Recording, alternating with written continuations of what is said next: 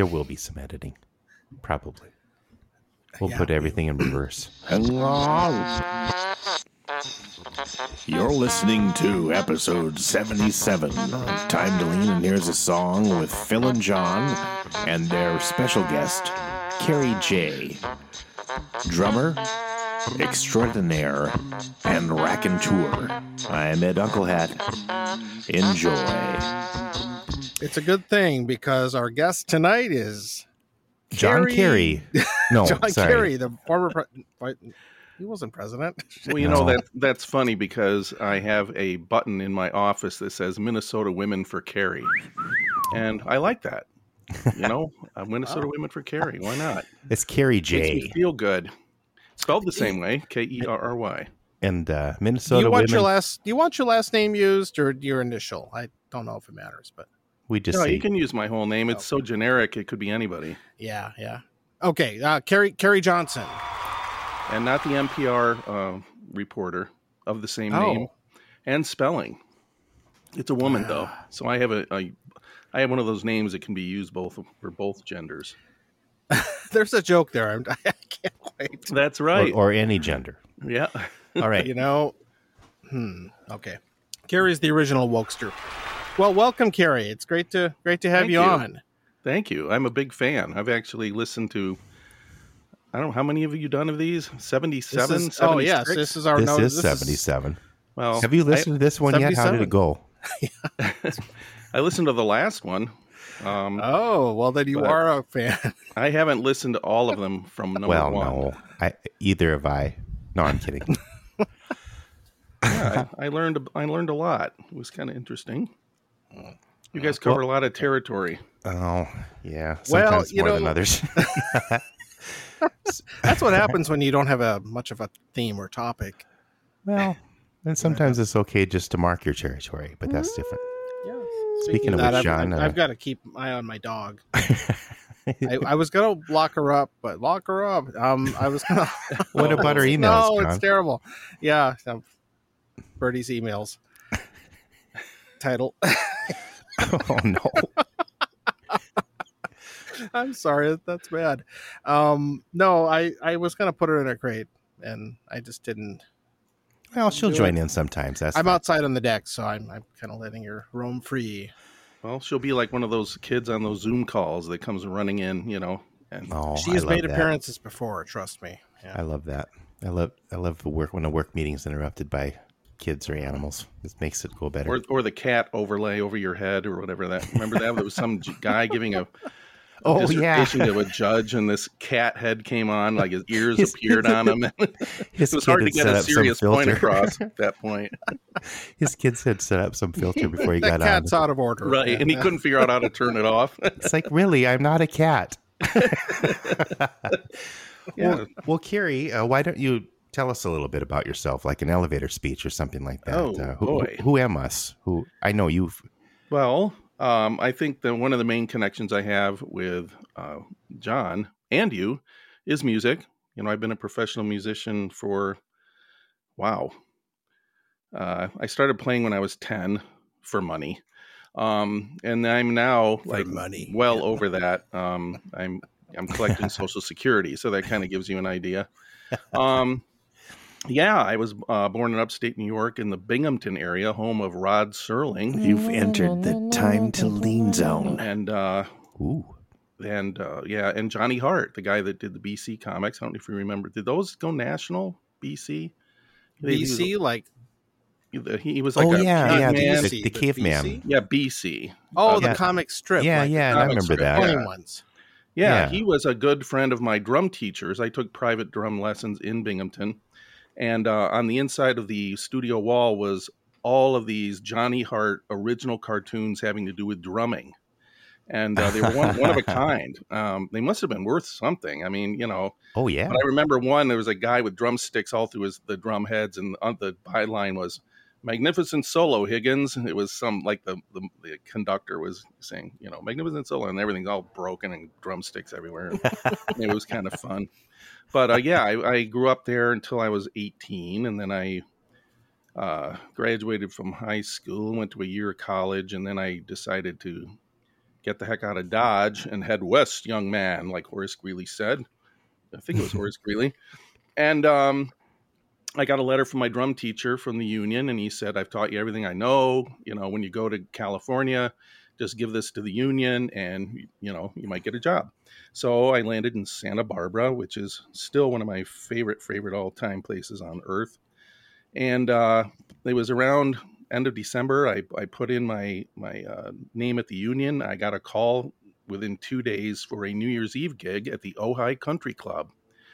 Oh, and 2 days after hanging out your musical shingle. Yes, and that's kind of the way it's been with me my whole life. It's been really amazing. So the guy who called me his name was Dave Davidson, and he was head of a big band during World War II that actually backed up Judy Garland. And he had bandstands with DD, you know, superimposed on them. And he says, hey, I have a gig at the Ojai Country Club with some ex-studio musicians who play with me. Would you be interested? I said, absolutely. So he showed up in a Ford Pinto with a big string bass in the back. This is a great story. One of your classics. Yeah. And I'm like, how am I going to fit my drums in here? He goes, oh, we'll make it work. So I actually stuffed my drums in that thing. I don't know how we did it. And we wound our way up the mountain to Ojai, which is just above Santa Barbara.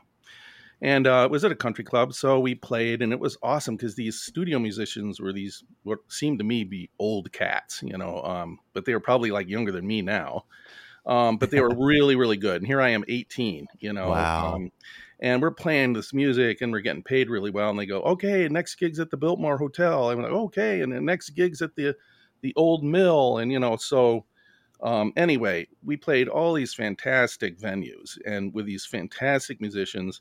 And then I went to school, went to Santa Barbara City College, and then I took a big credit load. So I really didn't have a lot of time to, you know, I had to study. So I said, hey guys, I'm going to have to take a break, you know, and really, man, you know, we're just getting going. You're going to go back to school. I'm like, hey, I need, you know, school is important, you know, and they go, yeah, we know, you know, so anyway, I went off to school, and then, I didn't gig with them much anymore. And then, I went down to, one story leads to another, but, this is going to be, how long is this podcast? No, hour 3. But anyway, yeah, of the Carrie I've already J taken special. up all of my time, but anyway, suffice it to say, don't worry about it. It's the Kerry Johnson comeback special. Yeah, exactly. But Starring Donny Osmond and Yul Brynner. I saw an ad for a guy who did one of these, one of the first guys to do this overdubbing, where you play piano, and then you get up and you walk around the nightclub while you're singing to this disembodied, you know, the piano that nobody's playing at, but it was you. And I was watching him, and at the end of the set, he comes up to me and goes, hey, are you a musician? And I said, yeah. I mean, well, he's why? And he said, well, because the way you're looking at me, you know. And I said, well, you are kind of cute. No. I said, I said, well, yeah. He said, well, where are you from? I am a musician. I'm a drummer. I sing, you know. And he says, well, where are you from? I said, Binghamton, New York. And his mouth just drops. And he goes, I'm from Binghamton, New York. And I said, are you kidding me? This is Goleta, California, like on the other coast. And he goes, well, so who did you play with out there? Anybody I know? And I said, yeah, a guy named George Losinger. And his jaw dropped another 5 inches. This is the guy who taught him how to play piano. He's starting to look like a BC cartoon at this point. Yeah, exactly. Or maybe Hagar the Horrible. Yeah, exactly. So anyway, he invites me to dinner that night, and blah, blah, blah. One thing leads to another. So that was just one of those wonderful serendipitous thing that keeps happening to me with music. So then I went to LA, moved to LA, started working for a guy doing recording of, you know, industrial stuff, voiceovers, some music, jingles. And then I started playing drums on numerous anonymous, unnamed, you know, industrial stuff.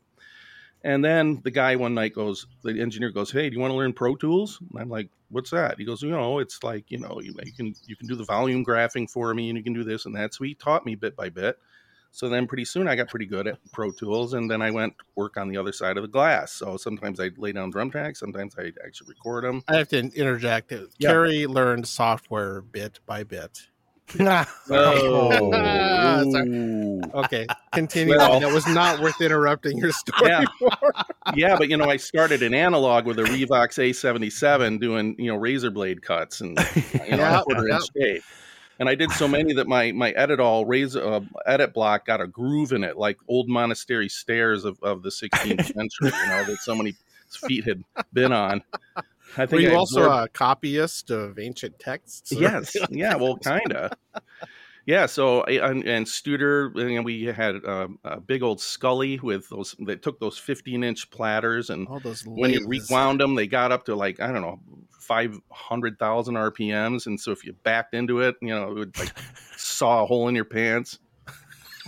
I mean, one So time, many good lines coming out. I love it. one time I'm we not had a gonna know how to Revox mounted, face up, and we were sitting there in the control room, and it's rewinding, and all of a sudden we hear this click, click, and the spindle slipped. The lock spindle slipped, and everybody that kind of thought hit the dirt. So everybody kind of gets down, and the reel goes zing, goes. And these are flying. those big 10-inch metal reels. Yeah, right? the metal RMLs. Oh. Yeah, it goes flying across the room and They're barely, misses decapitating one of us.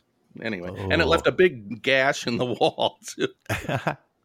At least you weren't throwing a plate of ketchup at the wall. Oh, but yeah, that's if I didn't Oh, have here we- ketchup, that would no, have no. We try wild. not to get political, but Yes. people love their We ketchup. try. Yeah, so I worked in LA for blah blah blah. I don't know, many years, and then my mother had a physical ailment that necessitated her to move to Montana for the atmosphere or the air or whatever. I don't know, whatever. And I was kind of done with LA because that was when people were shooting each other on the freeway and the air was getting bad, and my kids were going up to high school to school age, and I'm like, time to get out of LA. So Yeah, I moved to moved Montana. That sounds like a Frank Zappa song or something. Yeah, well, I did play at the El Monte, what is it, Legion or Elks Club or whatever he references to. Cool. Yeah, I did, the real thing. And then I joined a cowboy band and did yodeling harmonies and played guitar and Oh, wow. rodeos. We did a lot of Riders in the Sky. Oh, yeah. You are coming to the Big Top Chautauqua, by the way, in Cool water. I think September. Yeah, cool, clear water, that kind of I stuff. love that song. And so was there for 10 years. Played rodeos, did audio work, played drums in country. Now going to country music, I got into that And Western. and Western. We did both, yes. And George Strait, and all those guys. Travis, what was his name? Trit? Yeah. Crit? Not Travis Frit? Tritt, the other guy. Travis? guy did- Oh, yeah. I can't remember his name now. Randy Travis. No. Anyway, Whatever. and then that Travis guy. I moved from Montana to Minnesota. My mom passed away. I was in a career change. The company I was working for was doing something else, and I said, "Okay, I'm taking my kids, everybody, without any job, and moving to Minneapolis because my friend had a company in Lake Elmo doing aromatherapy. Like he made these little perfume dispersers that they put in ceilings of casinos and shopping malls that squirted out this organic scent like pine and citrus and stuff, and it drew people in, and people paid millions of dollars for these systems, and he traveled all over the world installing these things. Anyway, interesting story. I thought they just pumped at Wow. casinos. I thought they just pumped in like cigarette smoke or something. Yeah, it's stale upholstery and beer and Old Spilt grease. Yeah. beer. And- Maybe and, an like, accident or stinky two. dog playing poker paintings and stuff. Or the favorite scent, all you can eat buffet. Right. Well, okay, before we get into how you two met, I met Carrie. I keep wanting to call you John. I don't know why. Carrie. But before we get into that kind of thing, what are we got to get into the thing? Got to get what are you we gotta drinking? keep. Yeah, what are we We drinking do tonight? have some. We do have some themes. Carrie, what do you have a beverage, and if so, what is it? I do, and it's really cheap. It's I'm it is usually just it's just a straight up ginger ale and Windsor, which is about Windsor. the most basic thing you could possibly Is that drink, called but like something like a ginger or a ginger? It's like Yeah. a little ginger instead of a big ginger. Ginger. No, I do No, have that's what Windsor is really made for, though. That's what it's for. Yeah, it's a Yeah. mixer. It's good. It in was that. made for ginger ale. or mixing of or anything. anything. Sure. Yeah, Coke It's or like the well. 7-Up. Yeah, No, that's a good day for it. It's hot here in Minnesota. on tonight. ice. I have ice. And No, nothing wrong Oh, with that that. sounds Do you put a refreshing. little lime in that or not? No, it's just straight. Just right the that way way. it is. Okay. I didn't even put any water in it. It's just straight on ice. It's something they would serve at the Montana Elks. Exactly. Legion, whatever. Elks and Legion clubs. The bars are so good because we play. I played in various bands that play these places, and you get really great pours for really reasonable amounts of money. Yeah. I've never played it. Those good working class. Yeah, and bartenders. it's still the same booze you get at some high class place. I mean, many times, Bombay Sapphire is Bombay Sapphire, or whatever. Glenlivet is the Glenlivet. I mean, I've drank at some of those places. I know what you mean. so they're a real deal, as far as I'm concerned. Not highfalutin. Mm-mm. No, Well, you get don't have to pay value for your money. $18. Yeah, exactly. I am doing a gin and tonic. All right. It's warm. I'm doing this. It's Fever Tree. Well, that's kind of my favorite go-to tonic at the moment. Yeah. And I'm drinking Hendrick's gin, but it's the Neptunia variety. It's one Is of their that the one special that glows in the edition dark ones. or something? That's no, that's another.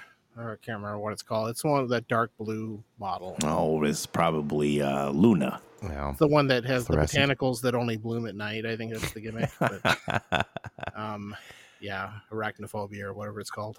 But Pat's a big G&T fan, and she loves Beef Eater of all things. a lot of people say that's a really good, solid. Yeah, she doesn't like it. She likes it better than Bombay, Tanqueray, any of that. She just gives me a Beef Eater. and Pat's your lady retry friend. that. Yeah, Pat's the one who introduced special me to lady. single malt Scotch, which is There you kind of go. interesting. Everybody's got to share responsibility. I'm drinking a Northeast beer. All right. I already finished it. I'm moving on to probably some sort of Jim Beam later, but whatever. Jimbo. I like Northeast. Northeast Grain Belt. Good stuff. Yeah, I like amber that's good. beers. Northeast is. I don't usually get it. I like other kind of amber beers better, but Northeast has kind of a. It almost tastes like there's two beers. It's like they put something. Mhm. It's like Grain Belt, half Grain Belt, and half something else. I can't quite figure Yeah, it you're out. right. It's not citrusy, but it's different. It's different than most. It's a little bit sour to me, a little bit, just a little tiny bit. It's It's different got a than little more other- flavor than a Grain Yeah, Belt, but mhm. but That's there's not nothing hard. better like after doing yard work or something on a hot day than the original Grain Belt. Mhm. If I'm going to get a lager or whatever, Grain Belt has, I'm not going to go get a Bud Light or something. I think it's funny how the some of the cheap beers have gotten hip again, like back when PBR, was Hams. Hams sort of. You see that, and the one that I see more often now is that is it Coors Banquet or whatever? Have you seen that stuff? The champagne of beers or whatever. Yeah, it's that. It's I a thought that was retro Miller looking- High Life. It's Miller. You're right. It's Oh, not, that's right. Right. Miller Banquet. I the first time I saw it in a TV show, like modern TV show, the main guy in Cobra Kai, the Karate Kid Netflix show, good show by the way. He drinks it all the time in that show. It's really funny, but I need to write it it's back. they're sort of mocking it, like he's this just loser who drinks Banquet. It was always in those big V, classic beer glasses, right, with the bubbles shining. Yeah. It's got a distinctive shaped bottle though. It's like a Oh, okay. squat Oh, that's right. brown bottle. Schlitz is another one that came back with its original recipe. And I remember about Schlitz 5 or growing 6 up years in ago. those solid white cans with the kind of maroon Schlitz logo on it. Mm-hmm. Yeah, because We I didn't had have one. that in Rapid City, did we, John? I remember seeing it. I was too young to drink it at the time. The one I No. always saw at the family picnics that I'm sure was just the cheapest shit they could get was Old Milwaukee. Yes, Old Mill. I was just gonna say that. That stuff was just Oh. everywhere. Like a 48 pack for $5. Yeah, or yeah, something. you'd It's see crazy. that at the picnic. The two things I recall are, it's funny. This came up with my wife recently because we were talking about going on picnics. I don't know why, but my family used to do a thing where on a Sunday during the summer we would go out into the Black Hills and go to a park with usually another family group, and bring our coolers and a bunch of food and cook a bunch of hot dogs and stuff like that. And that I remember the Old Milwaukees everywhere. And another family we used to go with would bring these Rushmore Meats red hot dogs. Do you remember those, Phil? Oh yeah. They weren't like hot, like you see a red hot dog today and it's usually like a hot link or something that's spicy, but these were Sure. just red colored hot dogs. You buy a whole extra package. food coloring. I don't know what the hell they were, but red 1, 2, 3 dye in them. but my dad never wanted to buy them. Obviously, they either had garlic in them, which he couldn't stand, or they were expensive. So one of the reasons, it always seemed like, ooh, I bet those are really good. Yeah. But Well, I'm listen. sure they were awful. Combining sausages and beer, you can't beat a German Oh. place. I've played in so Oh, many no. German places, and This is so far removed from that. Yeah. yeah. We played in at the Gasthaus or Gemütlichkeit so many times down there in Which Mario's- is no longer Mario's there, room, which is no sadly. longer there, sadly. Sad. We are really bummed. We went there maybe once a year, twice a year at the most, but we Is really that the one that had the boot and it'd Yes. like spill in your face if you Yeah, didn't drink John it and right? I had actually gone over there with our spouses and had we got to some go good there. nice Oh, dinners. I haven't been there for years, but I Good can't. Yeah, news. now. they do the at the end of the night they give you a shot of apfel corn, they called it, Yeah, and then apple liqueur. they'd offer you a hit of snuff. Yep. Oh yeah, and they All had the those board things. where they'd snap it right in your Mhm. nose. And they crush You your didn't- nostril in the. You didn't even have to inhale. It's It like just going was like doing blow. it's like a reverse mouse trap or something. yeah, it was. Snuff trap. Well, the good news is that the Bavarian Hunter, which was also sold up in Stillwater, was going to be gone, but a couple from Bavaria in their 30s bought it. And What? from what I hear, Really? they're going to keep it a German place. And they got a good chef, so they're going to make it a really nice German place again, which is good for me because I sing all those beer drinking songs. You in know them German. all. You can sing them all in German. Yeah. That always impresses steht me. ein Hofbräuhaus, 1, 2, Zufall. Yeah. All that stuff. Yeah. Do it enough times. Yeah. Mm-hmm. Well, okay. How did you two meet? Well, in a band. Oh Well, boy. Do you I'll know? give you the short version. Oh, okay. I kind of it was as usual. It's all about networking and who you know and not sucking. I guess those are the things. And I was doing some playing with a jazz group around here, and the piano player was on a job with the Jerry O'Hagan Orchestra that Kerry was playing with already, and they needed a bass sub on a job at Medina. I think was the first one. Okay. And I just showed up for it. I'd never met Jerry or anybody else in the band, and did it, and then I got to join the band after a short time, and got to know Kerry that way because he's great to play with. Well, What yeah. band Well, was thank that? you. That was a Jerry O'Hagan big Oh, band. right. Yeah. The And dance my dance first band. gig with him was at the Medina as well, but it was in 1998. with And, Jerry, not me. Yeah, and I had just moved to town, and just like in California in that last story, I didn't go to the Union, but I went to Schmidt Music in the Burnsville Center, which is where they used to be. And I walked up to this piano sales lady, and I said, "Hey, my name's blah blah blah. I'm new in town. I'm a professional drummer. Do you know of anybody who's looking for a drummer?" And she goes, "Well, yeah." And she starts listing all these like number one call names like Adia Shaya and Peterson and all these people. I didn't know who they were, but they were like and so I get a call the next day from Jerry O'Hagan, and he says, is this Kerry Johnson? I'm like, yeah. And he goes, would you be interested in playing with my big band at the Medina Ballroom tomorrow night? I'm like, Tomorrow? Well, it was close. It was like, well, maybe not the next day, but it was within a couple days. Well, I believe you. I'm just saying, wow. Yeah. And so I said, sure, I'd love to. So I show up, I play the gig. I think I did okay. I think I did fine. I can sight read charts pretty well, and then at the end of the night, he just comes up and says, thank you, and gives me my check. And that was it. I'm expecting like, how'd I do? I didn't want to come out, act like an amateur and go, so how'd I do? So I just basically left it at that. But he hired me every gig from that point on for 22 years. Oh my God. So that was my beginning with Jerry O'Hagan. But you never knew if you were really part of the band. No, I'm just kidding. No, but he got this thing when he finally handed you the check and he said, fine job. That was his signature thing, fine job, Kerry. That was his praise. You knew that you were in. You were in with Jerry, and such a gentleman and a wonderful musician. Yeah. I can't say enough about him. We miss him. But anyway, that was my beginning. And then, of course, when John played, I was like, holy crap, who is this guy? He's so good. I mean, it was just like, he was like he was so, certain musicians make your job easier because they're easy. They make you sound good, but they also make it so easy for you to sound good. And that's kind of the way John is, I'm like I play with other bass.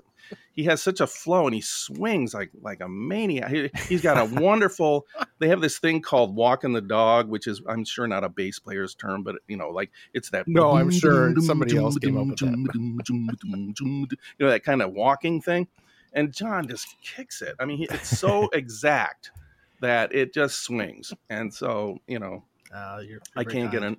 Well, you two are the rhythm section, basically, right? Yeah, and the pianist who that's important. We know some really great keyboard guys. Oh, I've met a couple of them.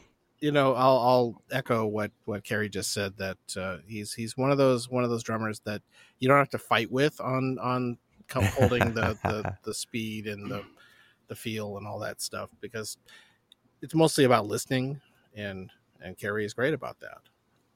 Well, John, who are some drummers you fought with recently? No, I'm just kidding. I'm kidding.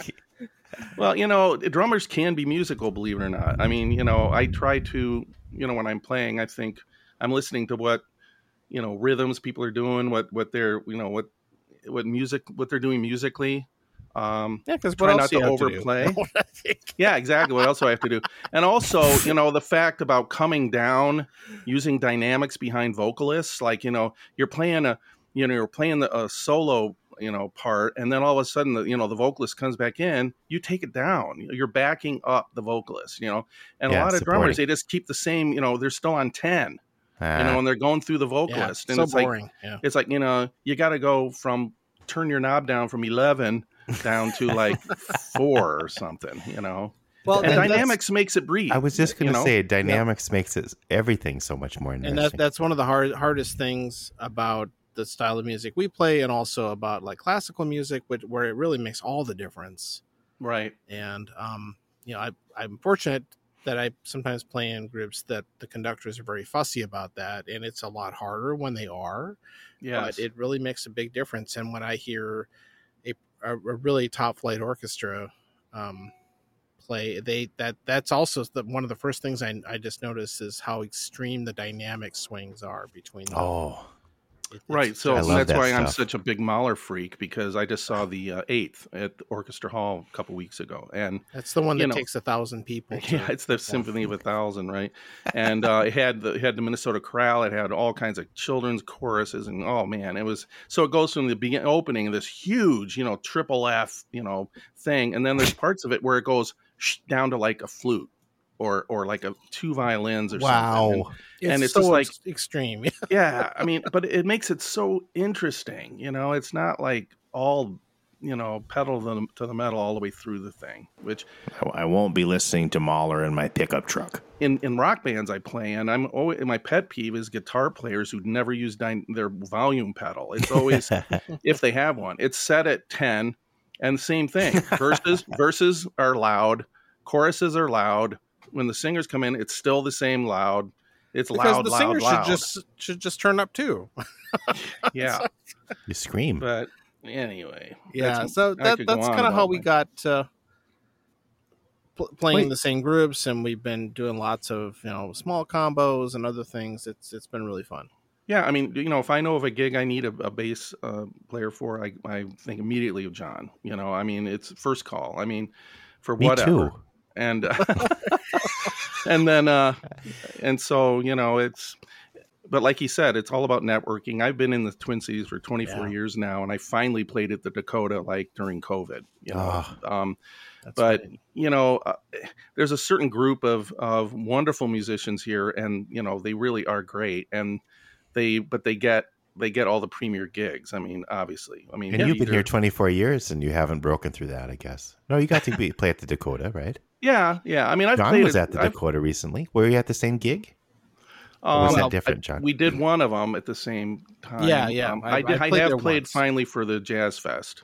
That's a thing I never got called for, even though I knew drummers that I didn't. I mean, I hate to rank people like, oh, I'm better than him. There's always someone better than you, and there's always someone worse than you. But I think, geez, if I only knew the right people, I should be playing in this festival. Sure.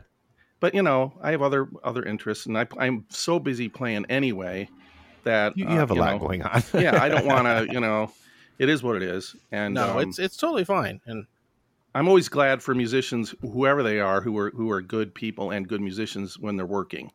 I could go and on. I feel like I get to play the amount I want to do, and the type of stuff I like. So right, you can't it's do all all good. the gigs. I mean, well, no, and I don't. I have a lot of respect for people who make a living doing it. yes, which I And thankfully don't It's have to very, do. yeah, I'm very thankful. I decided long ago that wasn't for me, and I got to the point in my life where I have the balance correct. Yeah. So, okay. I think I consider John, like, I'm not a professional musician by any means, but I consider John probably one of the most versatile bass players that I can think of. I don't know. Well, and that's another thing. He and does I'm all wondering, styles. you seem, yeah, right. But you All seem styles. to get into that a little bit too, though. I mean, you have a lot of. Gary is also, yeah, that's why we get along so well. 'Cause I've played you heard all my the country share stuff of he's done. and- timpani and orchestral stuff. I've played plenty of rock and roll. I played in funk bands. I'm currently playing with One Hit Wonders Minneapolis, which is a 9-piece horn band, That's a cool band, yeah. and they play all just one hits. And Do they do safety dance though? oh yeah, we do safety dance. I need Everybody to see, put I up need your to see you hands. sometime. Oh yeah, absolutely. We play at the Black Stack Brewery about once a month down in off of Pryor Avenue North, off of University. It's I past the need to Menards. check it out. Yeah, it's right above Can Wonderland. If you know where that I've been is. wanting to go there too. Yeah, so check out both of them sometime. Yeah. We're really booked for the summer though, so I think our next one isn't until like September because our bass player is in a pretty up and coming band, and she's booked every Friday until September. or Well, something you like know that. somebody that could sub. Well, I do, except he'd have to sing women vocal parts. Oh, Could you do that, John? You probably sing too, but you haven't like unveiled that. I think there's only like 2 songs on here that I've I try not to. No, but Sorry, can I you? had to move inside. It started. John raining. has perfect pitch, so he can Does he really? Yeah. So he John, can Shh. do you have I'm perfect not supposed pitch? Oh, no, I shouldn't have said that. No, John has I heard that I did. Yeah, John has near pitch, perfect pitch. I had to move inside. It's raining. Oh, What?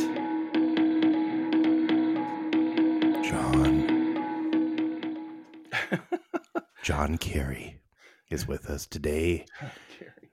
No, Carey Johnson. Carey J. I guess we use your whole name. Now we're waiting for John. You know that thing where John does this audiovisual stuff Yeah, for classrooms. sure. I remember I was I know. working at a school, and one of the guys had to go into the lecture hall and fix something, and we had this talkback mic from the control room, and we put this reverb on it. And when the guy was in there, and this voice says, "Hello, Stanley. This is God." he says, "You've been treating Bill awfully bad lately." You know, it was so funny. It was like, gosh. oh god, it was hilarious. But the guy's like, "What?" It's like this disembodied voice comes ringing through the whole hall. Oh, Anyway, there's nothing it's like funny. a little reverb. God created reverb, I'm guessing. Yeah, absolutely. Over there at the burning bush.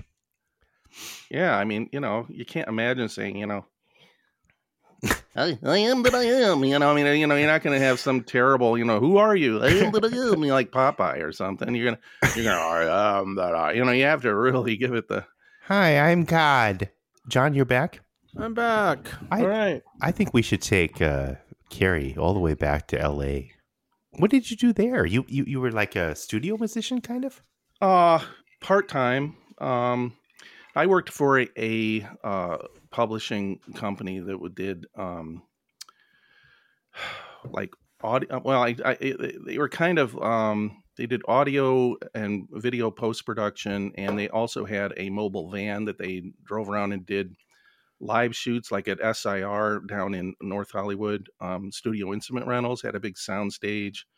So I did a lot of audio editing. I did a lot of video shooting. Like we had 3 Ikegami cameras, that had the big monitors on, view monitors on the top. And I worked at various schools doing, video shoots of lectures and guests. We did this one forum where this professor was interviewing people from all over the different during the Afghanistan war. They were interviewing Mujahideen who had been there, and what else? Things like ex-KGB guys from Bulgaria, and I mean, just weird, people they were interviewing. And so wow. I did regular textbooks. Hollywood Squares. Yeah. Yes. So, just a lot of between music and that. And then I was in a house band called Grand Old Vienna, which played just European music in San Gabriel, California, which was near Santa Anita Raceway. And we played. Is that the one where the the band leader smuggled a bass back from Vienna? No, that was Santa Barbara. That was that Dave Davidson same guy. Yeah. Who somehow brought it back from during the war. Yeah, he patted his string bass, and he says, "Carrie, guess where I got this?" And I said, "I can't begin to guess." He goes, "I got it at the Vienna Opera House." And I said, "Vienna Opera House?" What? He says, "Yeah." I says, "When our company went through Vienna, I just went in there and took it and crated it up and shipped it to New York. The spoils of war." And I'm thinking, this thing probably played for Mahler and Strauss and all kinds of people. I mean, it had to be. I can't how much believe it do you made think it it would have been back. worth? Worth, John. How much would have that been worth? I mean, something that old. At least $7. $80,000. Oh, at $100,000? least, yeah, it depends. But and he was gigging with it, John. He's gigging with it. This is the thing he's putting in the back of a Ford Pinto, which might have probably exploded beat the at shit that out age. of it. Yeah, which is like worth a lot more than a Ford Pinto itself. Anyway, yeah, it was crazy, but yeah. So where was I? California, Los Angeles. Los Angeles. So, yeah, and then you met Brian Wilson, and I got to serve hors d'oeuvres to Tom Selleck. Hey. And I worked for a catering company that did the Oscars and the Emmys and the 84 Olympics. What? Yeah. What haven't you done? Well, maybe we should start there. Oh, I did roofing for a while. That movie, the latest movie about the Manson thing up in the hills. Yeah. That latest movie. Oh, I was going to ask you if you met Manson. Yeah, Once Upon a Time in Hollywood. Yeah. That scene where is it Brad Pitt? Yeah. Is up on the roof and he's looking out over L.A. I lived that scene so many times because back in the 80s they were replacing shake roofs with tile or asbestos. It's pronounced shingles. chic. No, sorry. Le Chic. Well, because of the fires. I mean, they had these horrible fires up there. So many days I'd be, putting these. And then you were a up. Stuntman. And then I drove an old car and I was a stunt. No, I wasn't a stunt. I drove a Pinto backwards. So you dealt with asbestos and you've lived to collect Social Security. I guess they're really not. They're not really. They were shingles. I don't know what they were made of, but. Yeah. If anybody has had asbestos shingles, I don't know if there's a shot for that, but Oh God. Shingles. But we used to have these, back in those days. I don't know if they still do it. We'd get a truck and we'd drive down to Cahuenga Boulevard, and there'd be 4 or 5 Mexican guys standing there. We go, you, and you, jump in the truck, and they'd jump in, and we'd take off to a site, and they would. We knew they were roofers because that's the corner where the roofers would hang out, right? That was the roofer corner. The roofer corner, and these guys worked their butts off. I mean, they worked so Sounds like hard, such hard work. we got there in at the heat. Yeah. Oh, you could, on some of these stone roofs we did, rock roofs, on the vents, you literally could fry an egg on those things. Oh, God. I mean, it was so hot. And these guys would be there from morning to night. And then at sundown, I'm getting off the roof and I'm, cleaning up and getting to my car. And this guy, Manuel, is there, and he's changing into a white shirt, and he's, putting water on his face and combing his hair. I'm like, where are you going? He goes, oh, to my next job. I mean, you said your next job? Oh my God. Says, yeah, I work at the restaurant till midnight. I'm like, you've got to be kidding me, man. I mean, and people who say that Mexican folks are lazy, are you kidding me? No. They could work you under the table. And they really still irks serve me. you. Exactly. And it really irks me when people go off on immigrants as being lazy. Oh my God. Yeah, they haven't really seen, That's that's one of the dumbest tropes ever. Right? Dumbest, yeah, absolutely. But I got to tell you one thing. When I was with Grand Ole Vienna, we were playing at a place called Black Forest Inn, and it was the owner just would pound down Jägermeisters constantly all night, at the bar. That was my introduction to Jägermeister, by the way. But one night we're playing there, and it's right near the airport, near Century Boulevard. So we're playing the music, and it's getting around 1 a.m. And about 1:45, these 3 gorgeous blonde women walk in, and I'm like 25 at the time, something like that. I'm like, oh my gosh, I got to talk to them before they leave, right? So I'm like thinking, come on, stay. So they stay, and I go over and I introduce myself, and they go, so where are you from? And to them, and they go, oh, we're from Poland. I said, Poland? Wow. And what are you doing over here? Oh, we just came over to the United States, and we're from Gdansk. And I said, Gdansk, where's that? Oh, it's a seaport. And says, listen, I want to tell you a secret. It's going to come out in the LA Times probably tomorrow and the next day, but we're doing a big strike at the shipyard in Gdansk, and our leader, Lech Walesa, has started a movement called Solidarność. Wow. Solidarity. So I'm like, holy crap. So 2 days later, LA Times headline, Solidarity, Poland shipyard shuts down, Lech Walesa, that was the beginning of the Solidarity movement, which was so cool. I actually was on the inside scoop of that. I didn't know about the 3 blonde connection, though. You should have been a reporter or something. I know. I should have run to the LA Times a day ahead of time for the scoop. Anyway, I got a big scoop from 3 blondes. Yeah. 3 blondes in a bar. Polish blondes, and they sounds like the beginning of a joke. And the 3 blondes in a bar. Yeah, the Jägermeister. Our friend of the show, Lee H. I remember his Jägermeister story when he first discovered it. Was it a story? No. Okay. I just remember the first time he had Jägermeister. I actually like it. People go, it tastes like licorice. I'm like, well, no. His comment was that it affects a different part of my body each time I take a sip.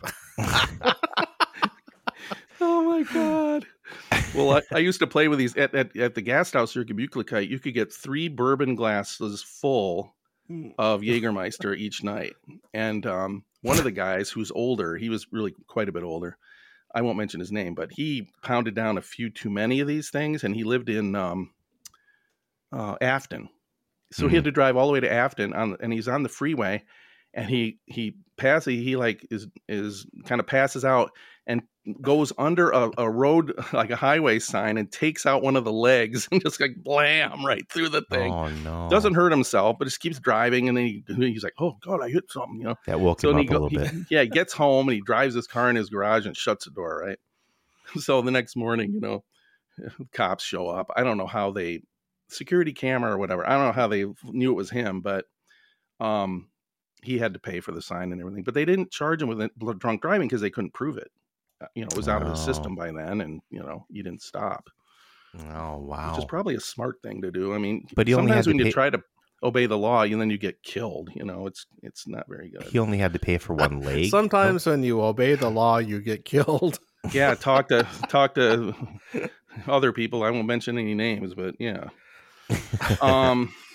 That's the title. I won't mention any names.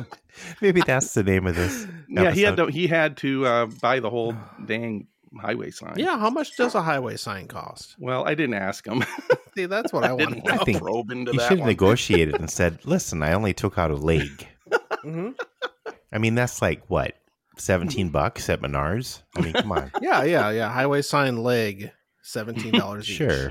At That can't be- Menards. Save big money at Menards.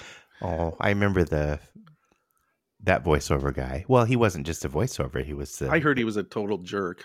Oh, what really? Oh, the original Menards man. Yeah, like Oh, a he friend of seems mine. so nice. I know, but a friend of mine recorded him in a studio here in town. She said the guy thought he was God's gift to the universe. He was really arrogant. And Oh no. He just pissed everybody off. And it's like, you're just the Menards guy, dude. Yeah. Somehow Get this that went full to his yourself. head.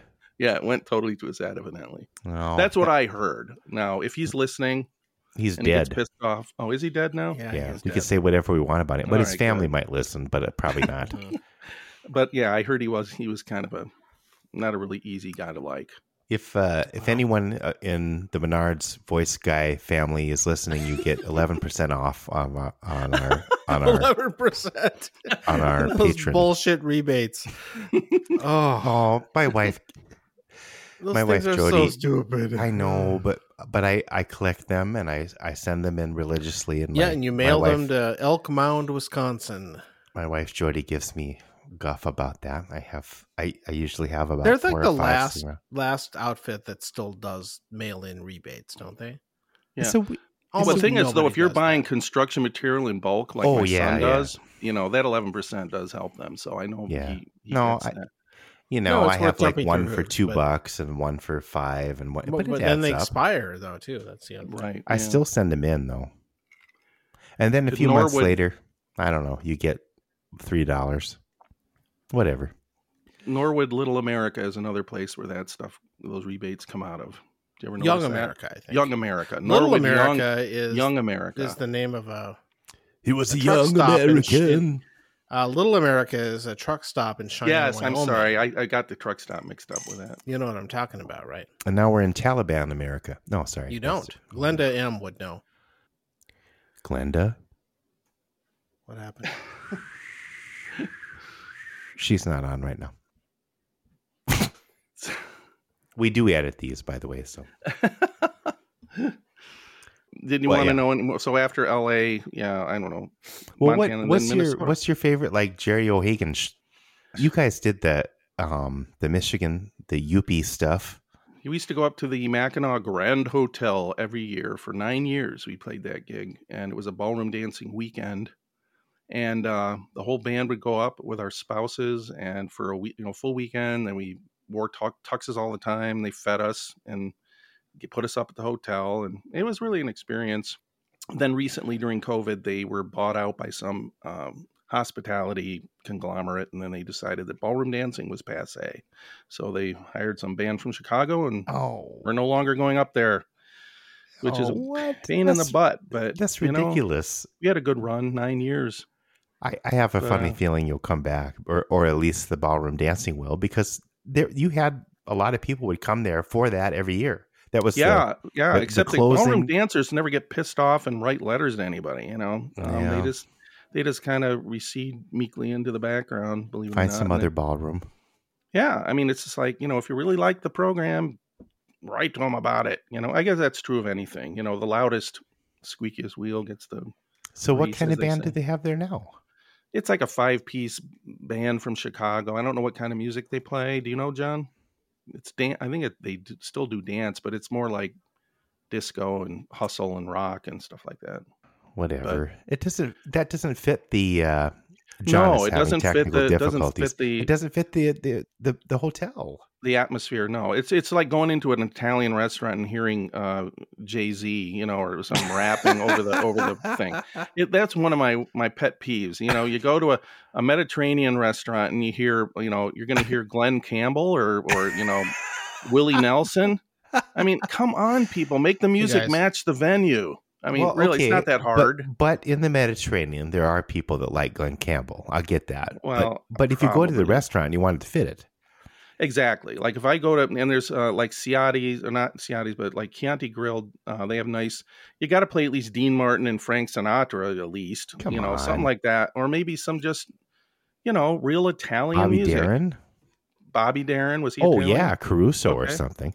Or Mario Lanza or someone like that, I don't know. I'm Luce. old-fashioned when it comes to music and dining. We were just talking establishments. about the John dropped out for a little bit due to technical Yeah. difficulties, but he's back. But we were just talking Okay, about good. the Upper Peninsula stuff. Oh, Yeah, like the our Mackinac Island glory days. Yeah. I don't know, like a Jerry O'Hagan story that has to do with that, but boy. Or any story, yeah. Well, I mean, he was Well, an I- icon around here. I'm Well, yeah, he Well- was. Jules Herman was started a big band here in the 60s, and he was played for the Lawrence Welk band, and he evidently had an affair with one of the Champagne ladies, and they were kicked out, and they came to Minneapolis, and then he got a gig at the Prom Ballroom that was regular, and Jerry became his first clarinet chair player, and then when Jules passed away, Jerry split off and formed his own big band.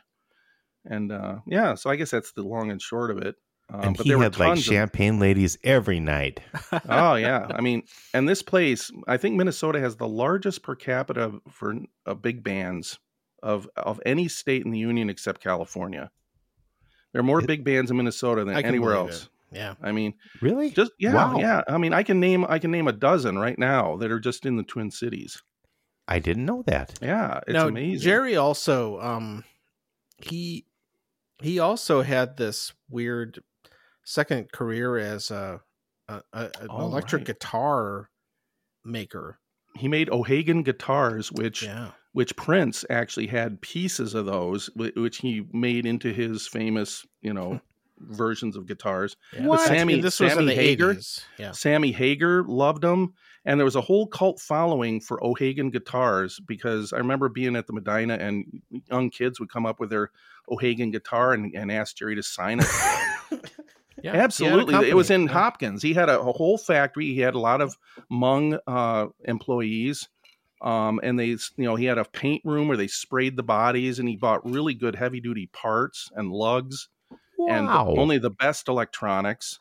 And then in the Reagan era, Reagan devalued the dollar or something. And right when Jerry was launching into Europe and he went kind of screwy, the finances got messed up, and then the bank didn't approve his loan. So And they this was took him out of business. I think this was at a time when, and Jerry's company was focused on making kind of high quality American made instruments at a time when the big guitar makers like Fender and others were They're heavy making cheap into crap. Yeah, they were making Made in stuff Mexico. in Mexico and Asia. Nothing Yeah. against Right. Mexicans. Yeah, and of course No. the funny part is that the people really love the Japanese made Fenders now. But at the time, it was a big deal to still make stuff in the United States. Yeah, but Jerry made these, the first wedge guitar. He had like wedge guitars and flying, those really cool looking. Those 80s kind of But I remember hairband being- ones. Yeah. Yeah. I remember being on the internet in some chat thing about music, and one guy was like, I have an O'Hagan guitar, and I mean, is Jerry O'Hagan still alive? I mean, does anybody even know where he is? I mean, this guy, and I'm like, I'm gigging with him like twice a month, and he's still alive. He's in Minneapolis. Are you kidding me? It's Like, this it was weird like- thing that he just moved on and did something else. And he would never tell anyone about it. He was so humble about stuff, like, Yeah. Oh, you're Jerry O'Hagan. Oh yeah, he's just like, he was kind of famous in the cult guitar world, Actually, now that you mention it, I didn't make the connection, but I do remember hearing about O'Hagan guitars. I didn't think it was the same O'Hagan. I haven't heard Yeah, of You would that not many know. O'Hagans. Google it. I mean, look it up. It's on the We'll internet. put and there's a- people that a still link. collect them. We'll put a link to an article in the show notes. I didn't make the connection. I just full disclosure, I do have a Mexican Fender, but that's fine. And I have a Japanese electric bass too. So but you're that I big in bought in the Japan. 80s. So I'm told that, I don't know, my guitar guy. I'm told this is a good electric guitar. I had it in the closet for many, many, many years, and we all know we shouldn't stay in the closet. So, Well, I before I forget, I wanted to bring it back to libations, alcoholic libations for a Yes, second. please. I actually was able to make a dad joke with the cashier at Lakeville Liquors the other day because Pat sent me in for some gin and tonic, water. So I brought it in, and she goes, "Yeah, did you find everything you want?" Yeah, I found it. So I gave her those little 6-packs with the little cans of tonic water. It was diet tonic. I said, "Can you weigh this?" And she goes, "What do you mean?" I said, "Well, how are you going to know how much it weighs if you don't put it on the diet tonic scale?" Oh, ow. And she looked at me like, "What?" yeah, And I said, That's- it's a musical term. And then she laughed, right? It was just like, okay. Yeah, it's a dad. that's a Plus, musical it's- dad joke. It Yeah, is. it was a Dad diet tonic. plus. Wow. Now, whenever I buy Diet diet tonic. tonic, I always think of the diet tonic scale. Isn't that horrible? What exactly is the diet tonic scale, John? Explain that. Oh, that's a wow. good You question. took theory, didn't you? Yeah, I've forgotten it all though. Yeah, I'm not even sure what it is. I just remember the term, like Jeopardy, from one of those Jeopardy things. I'll take musical terms for 600. It's a blah blah blah. Diet tonic. What is diet Well, tonic? it's our conventional, The da da da da da da. yeah, the one that we all na, na, know na, na. that's got Okay. the right number of intervals in it And all the right sharps and flats and all that. yeah, that's Okay. that's our what's your- Western music, Western scale. or Western European to be exact, tonal scale. Yeah. Mm-hmm. Oh, it's like any. I don't know why it's it's called like that, any though. heptonic scale that includes 5 whole steps, really, or whole tones and 2 half steps, some semitones, and then in each octave. I mean, come on. Or the Schoenberg 12-tone scale. And Yeah, in which Phil, tell us about 12 tone. well, I mean, in which the 2 half steps are separated from each other by either 2 or 3 whole steps, depending on their position in the scale. You're just reading Wikipedia. Is he reading Wikipedia? Yes, he is. Well, I remember a story where Mahler went to see a Schoenberg concert, and he was fairly new in Vienna, and This is also and people were like two guys booing. went to a Mahler concert. And They were booing. They were hissing and booing. Your music sucks. It stinks. Blah, blah, blah. And Mahler stands up. He's up in the front. Turns around and goes, "You guys be quiet. This guy deserves to have someone listen to his music." And they go, "Sit down. We hate your music too. It sucks." So basically, what a critic. yeah, I know. So that was the end of that. But I have never really actually listened to Schoenberg and a song done in the 12-tone. Is it 12-tone scale? Yeah, that Yeah. was his famous. Oh, he did conventional. Oh, he did conventional music as well. His early career. Yeah. There It never were a really few took famous off, did it? The pieces. 12-tone thing. Well, yeah, not really, because it's was one of too those things dissonant? you have to really know what's going on to Mhm. appreciate it. Otherwise, it sounds just like random crap, Right. and And it's who hard. really- It's like parts of certain types of jazz too, in a way. Right. Only the ultimate jazzers know what they're doing, and they like it. Yeah. You have to really understand the theory, and you have to understand what Schoenberg's doing. It's like Pat said, some of this improv, really wild improv jazz is kind of like masturbation. They're just doing it for their own pleasure. No one else cares. No one else knows what's going on. I thought, oh God, that's harsh, but yeah, it's kind of true too. There's an element of truth to that. Well, Like, what's your? You play all kinds of different types of music, but what's your favorite music to play? who, me? Genre? Yeah. Oh, John. No, genre. Your genre. Oh, I thought you were saying John. Kerry Johnson genre. Genre. Genre. No. My favorite type to play? Oh boy. If you have Um, one, is that impossible?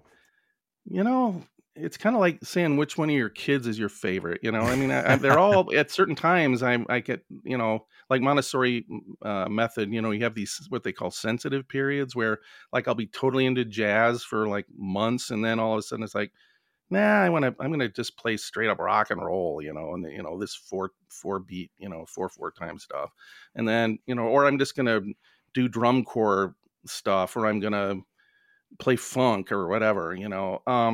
I don't have much opportunity to do symphonic music anymore unless I auditioned for something that John plays for, like the Metropolitan or something like that. Yeah. But community bands, I love band music. I love marching music. I do 18th century rope tension drum cadences and stuff. What is that? Well, I'm part of a I'd like to know, reenactment too. group that does 18th century stuff. So Yeah. the old marching drums of 1776, like in the famous painting, they were tensioned by ropes that just wound up and down from the top head to the bottom head, and the heads were raw calf skin, and you would have this leather tab that you push down on the ropes that made them pull the heads together, you know, and make them tight. And yeah, I'm going to be playing that July 4th down at the Wayzata Depot as part of our camp. We fire off muskets and stuff like that. Is that like the band that would go out with the troops or something? Oh, Or- absolutely. I mean, drumming and fifing was totally an element of the battle. I mean, you know, I have commands for shoot, for retreat, for take arms, about face, to left wheel, to, you know, everything they did had a corresponding drum beat because of for all the Pete's roar of the sake. muskets and the cannons. You just couldn't hear anything but a lot of drums, you know, beating. Oh, I just thought it And- was for morale or something, like Oh, a, hell no. a No, it was soundtrack actually on a... Or like bagpipes, where you just want to scare the enemy. Yeah, and even bagpipes had calls that were utilitarian. What's I didn't know that. What's the drum pattern for Runaway? It's really funky. I mean, you don't ever want to hear the fife music for Retreat because it sounds like, you know, it sounds like that. It's It's the really The embarrassing. Looney Tunes soundtrack. Yeah. But I can't remember It's it like right shaving a now. But haircut, yeah. it's funky. It's really like you don't ever want to hear that music. But Well, you right. know, there's drum things for everything from like time to pick up to collect firewood, time for dinner, time for this or that. And What? oh yeah, it's a big deal. Time to relieve And- your bowels. Yeah, and the time musicians to lean. There's one. or time to lean. We'll have to figure out that drum cadence. But But the musicians wore opposite color coats. So if you were in the British Army and they were wearing red with yellow facings, then the drummers would be yellow with red facings. They were exactly the opposite. So it was to set them apart from the fighting people, even though they got blown up and shot as much as anybody else. well, sure, and maybe first if they weren't playing well. But Right, but it was considered really ungentlemanly to blow up an enemy's musicians. You know, it's just like sometimes they carried sabers or daggers or something, but they didn't really have anything to protect themselves. A So, drumstick. and they were usually hold young. up their drums. Yeah. Yeah. So yeah, it's cool. I didn't know that. Yeah, and that's why That's I love cool. Barry Lyndon, the music from Barry Lyndon, because it has the Kubrick. So authentic the way. yeah, they did it was that. so authentic, and the photography, the cinematography was just outstanding. I'm so embarrassed. I'm a Kubrick fan, but I still haven't seen that movie. And it's so outside his usual genre too. I mean, it's so unusual. When I found out he directed that, I'm like, really? well, I remember. I 2000 remember. Space Odyssey guy. I remember reading about it in film class, and he had to develop a special camera so he could film by candlelight or whatever. Or I mean, candlelight. Yeah. Candlelight. Yeah. Yeah. He wanted to use Crazy. natural light in those nighttime indoor scenes. Oh, Yeah, it was outstanding. yeah. The Another cameras really just good weren't fast enough. movie of that era was Waterloo with Rod Steiger as Napoleon. Is that one I good? Oh my gosh! Really? It's I've never seen it. fantastic. They filmed it over on location, like over there, and this is a Over time there. before you could make digital people, and crowds and stuff. I mean, they had probably tens of thousands of extras in this dang thing. Anyway, check it out. That's really amazing too. I think the music was good in that as well. Huh. Rod Anyway. Steiger. Huh. Yeah, as a movie guy, you'd love it. He plays Yeah, I've heard of the Napoleon? movie. I've just never gotten to see it. Yeah, So I will put that on my list. yeah. So, You also John, so you also like movies too. Well, what are some? You never mind. Go my ahead. favorite movie, I think, of all time is one of my favorite movies, and I'm kind of embarrassed to say this in one way, but My Little Mermaid. Pollyanna by Disney with That's Haley because Mills. you had a thing for Haley Not Mills. just because I had a thing for Haley Mills. Everybody had a thing for Haley Mills. But the music, the photography, the way that whole movie was put together was the scripting. If you listen to the music on that and how it's cued to the action, it is so exact and perfect. I'm just astounded every time I watch it. That's a good movie. Yeah. Yeah. Okay. So that, and then a one called A Box of Moonlight. I don't know if you've ever heard of that. It's not very well known, but Sam Rockwell. It was one of his very first movies with John Turturro. John Turturro and Sam Rockwell. What? Yeah. Oh, you gotta see it. It's called Box of Moonlight. Duh. Wow. And I won't tell you very much, except in general, it's about John Turturro plays this really uptight, anal, retentive construction guy who's on a remote location working on a construction project and he lives at a hotel with his crew, and he runs into Sam Rockwell, who's this off the grid hippie guy, and the two of them, fate puts them together where they have to be together, and just the way they play off each other and how opposite their personalities are, and how it's just it has some other really famous actress in it too. I can't remember her name, but anyway, it's worth checking out. And I've watched it so many times that I've even heard the director's commentary on it. Oh, okay. I'll put that on the list too. We'll keep a lookout for that. That's kind of like the buddy cop version of construction films. No? Well, those two are both great character actors. Oh, yeah. I never knew they worked together. How did I? How have I heard of this? Any movie they're in, I'll watch it. I mean, even The Evidence, that latest thing, is it called Evidence? Has John Turturro in it. Isn't that the thing you tuned me into, John? It's that Ben Stiller produced that. Severance. Severance, that's the name of it. Yeah, Turturro's in that too. Yep, and Christopher Walken. Yeah. Oh, wow. So that's kind of neat. Oh, yeah, that TV series. Yeah. Mm-hmm. No, I know. I need to put that on the list too.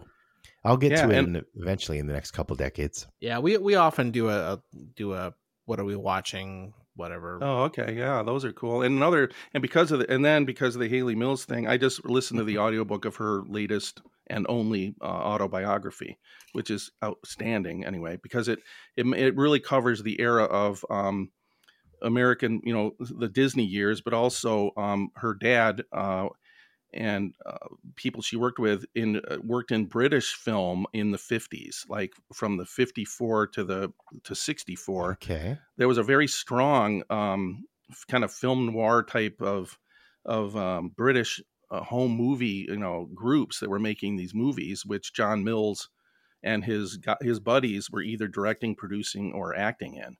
And Haley Mills acted in quite a few of them. And her mother even wrote some of the screenplays or the actual scripts for some of them. Wow. And then they're really good. Like she's mentioning them in this book, and I'm writing these things down because I go out and believe it or not, they're available on Hulu or somewhere. And I've been having a blast watching these things. Cool. They were after World War II. It was the movie industry in Britain, for the next decade. They kind of rebuilt their industry after the war and produced a lot of interesting things that were in a lot of ways different from what the American film industry was doing. Yeah, and very interesting stories. Like I like to say, it's all about the story, stupid. Don't worry about the special effects, because like Godzilla, the first one was a special effects masterpiece, but the story sucked. I mean, it's like you get through the movie, it's like, oh, are you kidding me? Okay, I saw all this great stuff, but what did I remember from it? It had no story at all. So the British really, British focus on that because I think they're more play oriented, like performance on stages. Sure. And anyway, that's my theory. There's a lot of good stuff, and there's more stuff available now than there has ever been before, really, that we can all get access to. And there were these two brothers named Bowling brothers, Roy and they were twin brothers, and they literally, were in charge of all of the main, movement. And Haley Mills ended up marrying one of the brothers, and he was old enough to be her father. Yeah. And they had a son together, and then they divorced at some point. But the boy boiling. Yeah, his name Roy Bowling. Have you ever heard of them, John? The No, I don't Bowling Brothers. Yeah, I have. It's Boehling. I think. I bet I just am forgetting. But yeah, they're worth reading about. But anyway, but John is amazing because like he should work for TCM. I'm serious. He needs to be one of those guys that, oh yeah, so and so was in. He's like a walking IMDb database about every actor, every boring people scenario, lathering on. It's like, did you know another version of that movie was made in 1948 and it had starred these people, and then they redid it in 1968, and these people were involved in it, and I'm like, sheesh. But having you on here, you've mentioned things that we've never talked about on here before, so that's nice. Yeah, it's because it just reading is a big part of it. I mean, I never would have been in touch with that if I hadn't read that book. So Hayley Mills' story. It's all about and she's still alive. She's like 78, 80, something like that, still performing. That's really cool. Still doing her thing. I'm going to write her a fan letter. I absolutely have to get a signed 8x10 glossy of her at some point before she goes. For heaven's sake. What were some other movies she was in? Because I remember seeing a lot of Disney movies when I was younger, but I don't remember her name. Who? Oh, there's The Parent Hayley Trap, Mills. of course. Parent Trap. Okay. Yeah, that's the Trap. Yeah. That darn cat. She did that. Yeah, I know who it is now. Cat. Okay. The Herbie was she in the Herbie ones too? I don't think she was. No, Kevin. I remember the Herbie Dean ones. Jones is the Dean one that Jones was in. did all those. We always, my brother and I used to joke about how we were going to have a Dean Jones film festival where we just watch all the Dean Jones movies. Oh my God. That would be so awful. We should do that. Actually, the original Love Bug movie is pretty fun. Oh, I remember enjoying it. Yeah, with Buddy Hackett. I was like 7 or and something. the dad from Mary Poppins, David Tomlinson, right, who plays the villain. Yeah. Well, some of the English ones that Hayley Mills was in was Tiger Bay, which was a really good movie from 1959, and then she did A Whistle in the Wind.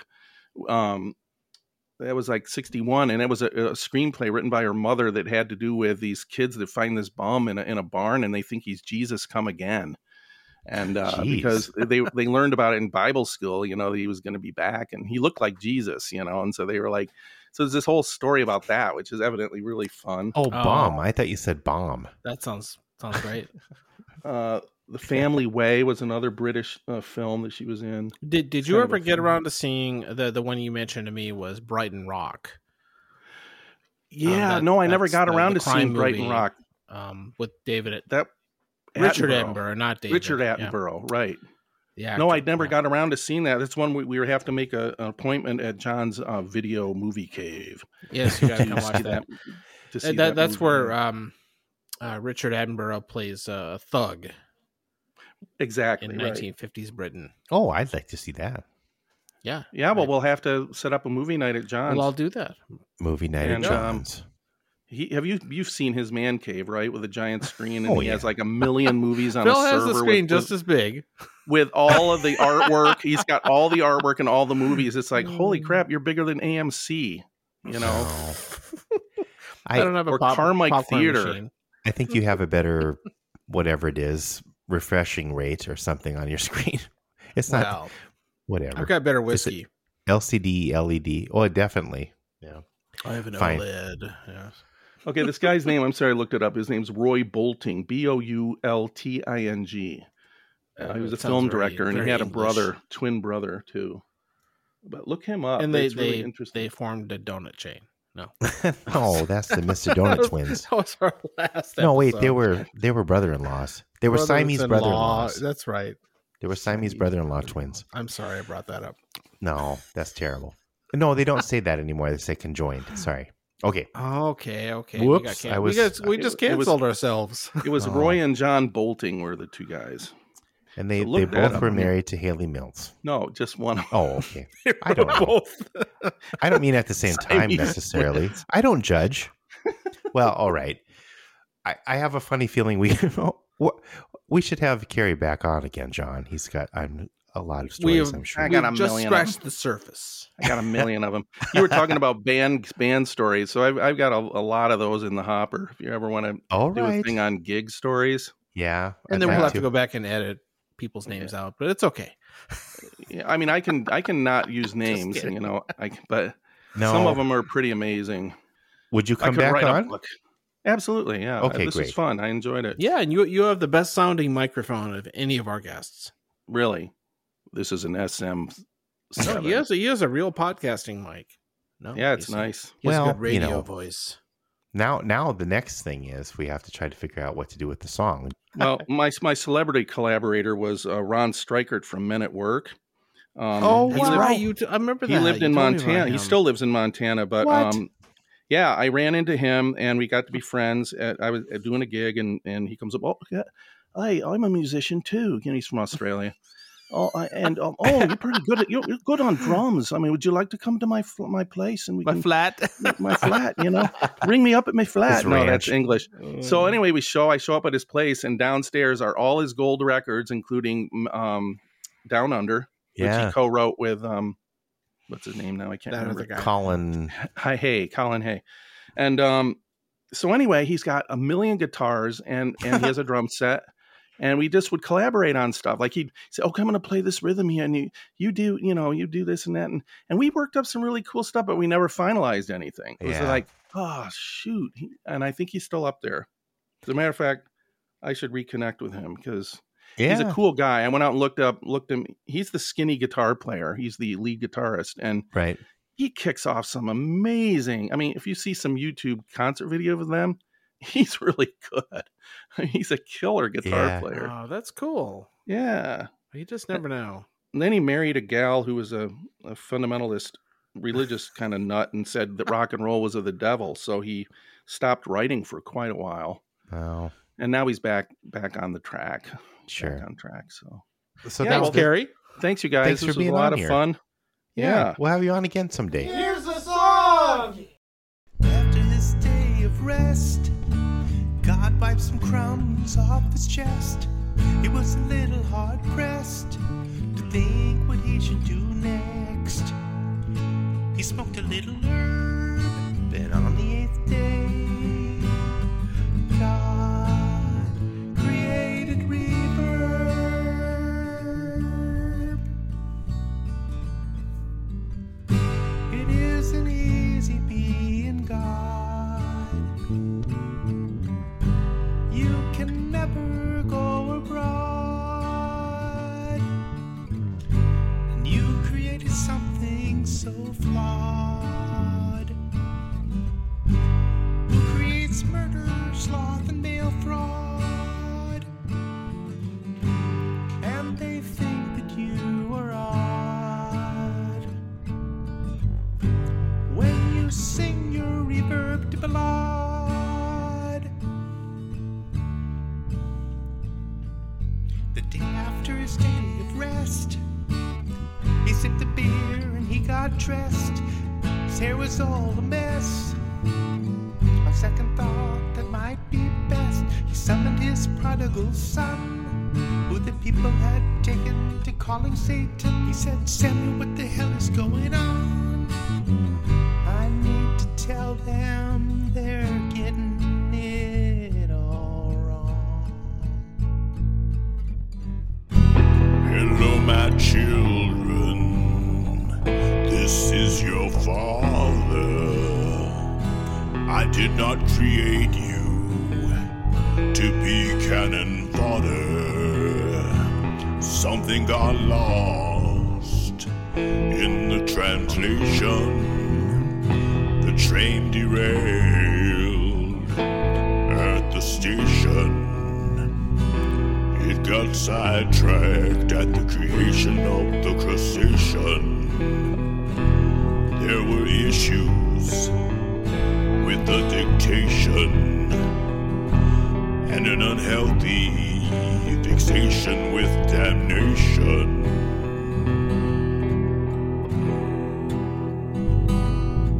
Satan took a look around. All the cats were digging that sound. The reverb rumbled the ground. Dolby surround to astound. This was how we'd be renowned. And he sang these words with reverb profound.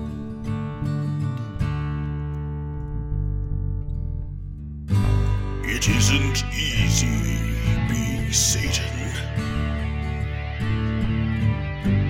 You say I'm the evil one. God banished you from the garden, yes it did. And I just wanted you to have fun.